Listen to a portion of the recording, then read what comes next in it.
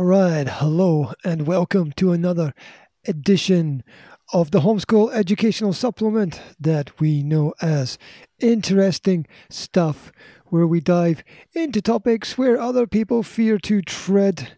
And today we are looking at the life of Dr. David Livingston, which I've subtitled Livingston and Stanley because there's more than one person involved in this super interesting story.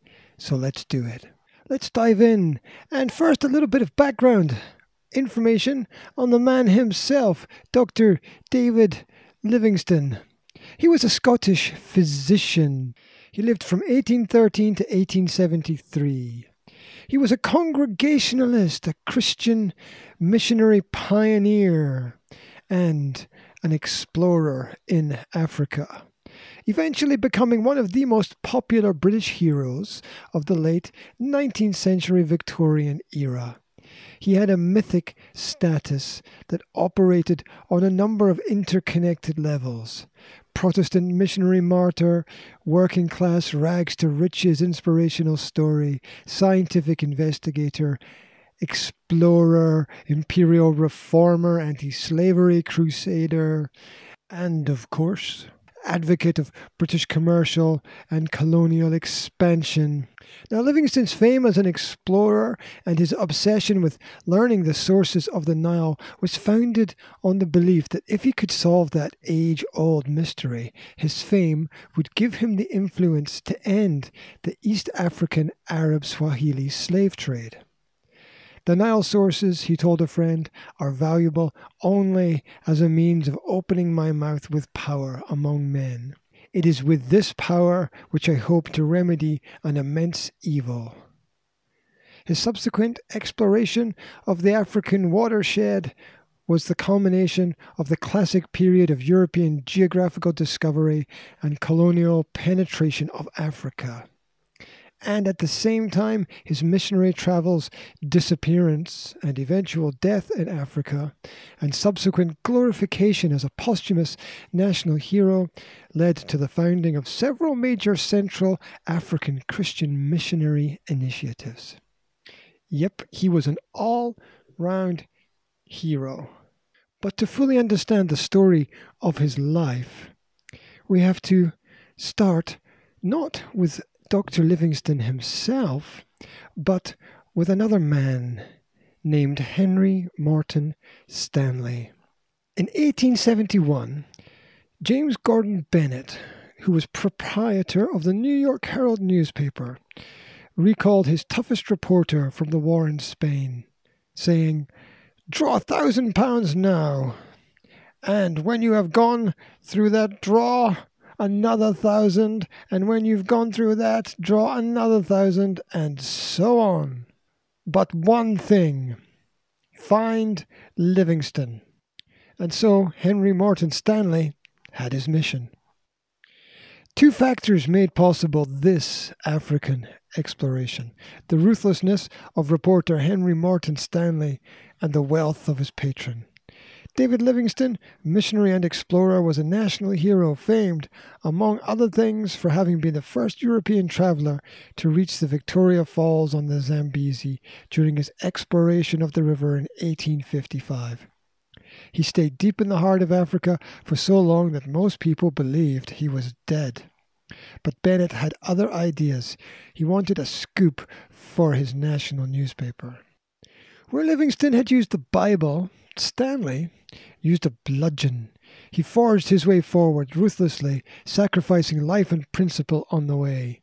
When he arrived in Zanzibar, the main port for the East African slave trade, he bought the services of 150 porters, excellent interpreters, 2 inexperienced white lieutenants, a dozen of the native auxiliaries, and an enamel bath with Persian carpets. Because why not, right?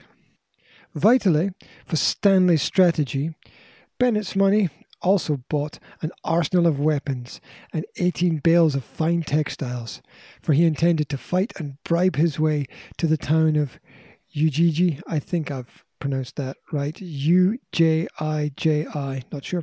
On Lake, I'm going to get this wrong as well, Tanganyika, hopefully, which was Livingston's last known station. Forward was Stanley's motto. His demonic energy and his brutal pace reduced many of his men to mutinous stirrings, which he quelled with floggings. Later in his career, as he fought his way up the Congo River in Zaire, his men nicknamed him Bula Matari, meaning smasher of rocks. He survived 2 murder attempts on his way to find Livingston, and nothing could stop him until his path was blocked by an army led by a slave trader's porter, who had appointed himself a chief. When faced with this dilemma, Stanley's instinct was to attack. But as his allies ran away, he was forced to embark on a long detour to the south. This diversion and recurrent bouts of malaria threatened the momentum of his expedition. His diary became feverish, reading, "No living man shall stop me but death. Not even this. I shall find him, and write it larger. Find him, find him." By November 1871, Stanley despaired of reaching Livingston without being beggared by the extortions of local chiefs. Buying up as much food as he could carry, he bribed an expert local guide to lead his party in small groups west, off the beaten track under the cover of darkness. 4 days later, they emerged within sight of the destination village and the lake. The champagne and silver goblets Stanley had carried with him to toast Dr. Livingston had not, after all, travelled in vain. And what of that historic meeting between Stanley and Livingston? Well, Stanley himself wrote, "I pushed back the crowds and walked down a living avenue of people. As I advanced slowly towards him, I noticed he was pale, looking wearied, had a grey beard, wore a bluish cap with a faded gold band on it, had on a red-sleeved waistcoat and a pair of grey tweed trousers." His account continues, "I would have run to him, only I was a coward in the presence of such a mob. Would have embraced him, only, he being an Englishman, I did not know how he would receive me. So I did what cowardice and false pride suggested was the best thing. I walked deliberately to him, took off my hat, and said, 'Dr. Livingston, I presume?' And so are said the famous words repeated hundreds of thousands of times in history books and encyclopedias across the world. But was it all true? Some historical accounts doubt the accuracy of these statements. Take this, for example. Livingston had completely lost contact with the outside world for 6 years and was ill for most of the last 4 years of his life. Only one of his 44-letter dispatches made it to Zanzibar. One surviving letter to Horace Waller was made available to the public in 2010 by its owner. It reads simply, "I'm terribly knocked up, but this is for your eye only. Doubtful if I live to see you again." Henry Morton Stanley had been sent to find him by the New York Herald newspaper. He found Livingston on the 10th of November, 1871, greeting him with the now famous words, "Dr. Livingston, I presume?" Livingston responded, "Yes, and then, I feel thankful that I am here to welcome you." These famous words may have been a fabrication, as Stanley later tore the pages out of his encounter in his diary. Even Livingston's account of the encounter does not mention the words. However, the phrase does appear in the New York Herald editorial dated 10th of August 1872, and in the Encyclopedia Britannica, and in the Oxford Dictionary of National Biography. The words are famous because of their perceived humour.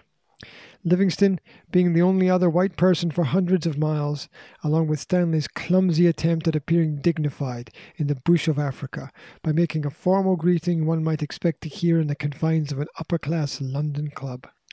However, readers of the Herald immediately saw through Stanley's pretensions, As noted by his biographer, Stanley struggled his whole life with the perceived weakness of being from a humble background and often manufactured events to make up for this supposed deficiency.